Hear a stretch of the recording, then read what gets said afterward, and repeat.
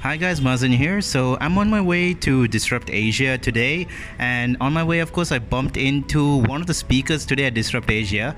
So Ray, could you just tell us a bit about yourself? Hi everyone.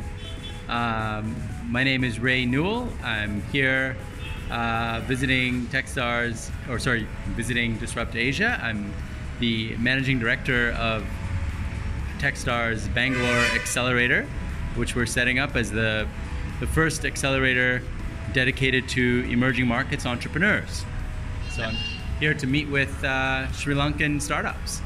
Nice. So Ray, can you tell us what you thought about the startups you met here in Sri Lanka already?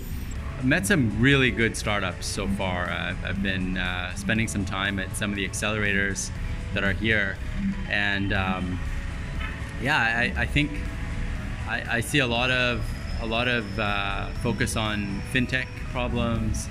I see a lot of focus on small and medium-sized businesses and equipping those businesses with marketing tools and CRM tools and software for back-end processes. I've seen some agri-tech. So I think these are really always indicative of some of the big problems that are there to be solved. So I'm learning, and I'm here really to learn. But it is always great because I think that I think a lot of the problems that entrepreneurs are focused on here are also relevant outside of Sri Lanka and in other emerging markets.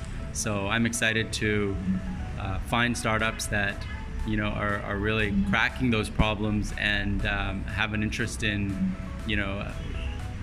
once they've really proved their capabilities in Sri Lanka, potentially expanding to other emerging markets as well. So that's what I'm looking for, and I'm seeing lots of proof points that does exist here. So I'm excited. Okay, so Ray, based on your first impressions, what do you think our Sri Lankan startups do well, and what do you think they can improve on, just based on your first impressions? So I think there's a lot of maturity within the startups, and I've spent a lot of time meeting a lot of startups in a lot of different ecosystems. So at least from the startups I've met so far, I'm blown away at the level of maturity in terms of how they focus on business and their understanding of business. I think if there was anything that I would focus on more, I'm biased here because I'm looking for companies that are really have the potential to be billion-dollar companies. That's how venture capital works. It really works on the basis of finding and helping to create billion-dollar businesses within a 10-year time period. I think that it would be great for the startups that are underway here to put a little bit more focus and thought into how the problems they're solving are relevant to other markets, and to have some view, very specific views on how they would grow beyond Sri Lanka. Because I think Sri Lanka is a great market, and I think you can really prove something here. But from a billion-dollar business perspective, I think you'd have a hard time building a billion-dollar business as a startup, as a tech startup, by just focusing on the Sri Lanka market. Okay, so Ray, then how would you suggest to actually build a billion-dollar business? What's needed to achieve that goal? So it starts with a great entrepreneur. So there's a saying, it goes, you need founder, a good idea, and a great market. So I think there's definitely great founders here, and that's 60% of it. So you're almost there. The ideas are there. What you need is really that market piece. And I think, as I said in the beginning of the conversation, I think a lot of the problems that are kind of being observed and that entrepreneurs are trying to crack here are relevant to other emerging markets. So I think if you do the groundwork and figure out what your kind of expansion strategy will be and what specific markets really lend themselves well to what you're doing and how you might crack those markets, then you're on your way to putting together a billion-dollar business. Okay, so Ray, just before you head off, could you tell us a bit about the Techstars Accelerator you're launching for emerging markets? Sure. So I don't know how much is known about Techstars here, but I'd say you're pretty well known, especially after all the startup weekends. Well, that's true. So Techstars has been, we run startup weekends and our whole startup week group, and we're pretty active in these kind of emerging markets ecosystems. The Techstars accelerators, we run 44 of them around the world every year. They've been going on for about 12 years. So far, just over 1,400 companies have come through.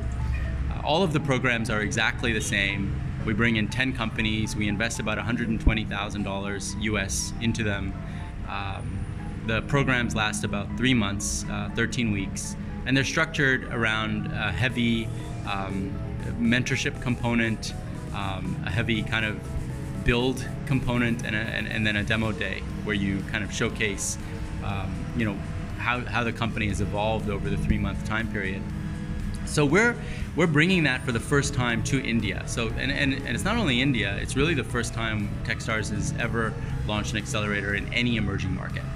And so it made sense, to actually focus on emerging markets type problems and entrepreneurs.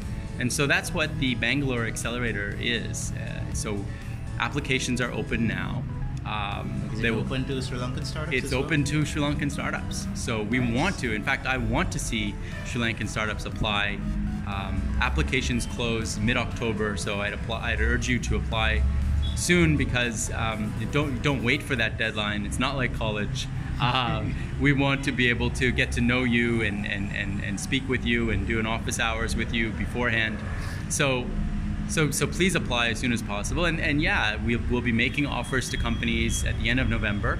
And we will be starting the program February 4th with a demo day on May 2nd, 2019. Nice, great. So just before you go, could you tell us how the Sri Lankan startups can apply and what you're looking from them? Sure. So the way to apply is to go to the Techstars Bangalore website. You can find that by Googling Techstars Bangalore Accelerator. Once you find the page, you'll see the link that's there. So I would urge you to go through that application process, enter your information. There'll be ways that we can get a hold of you through that process. We'll collect your email address and your phone numbers, etc. Okay. That's the way to do it. All right, Ray. So we'll try to find that link as well and share it with everybody here. Awesome. So thank you so much, Ray, for your time. Thank you, Mazid. Thank you. Take care. Okay. And that's just the start of what we have for you from Disrupt Asia.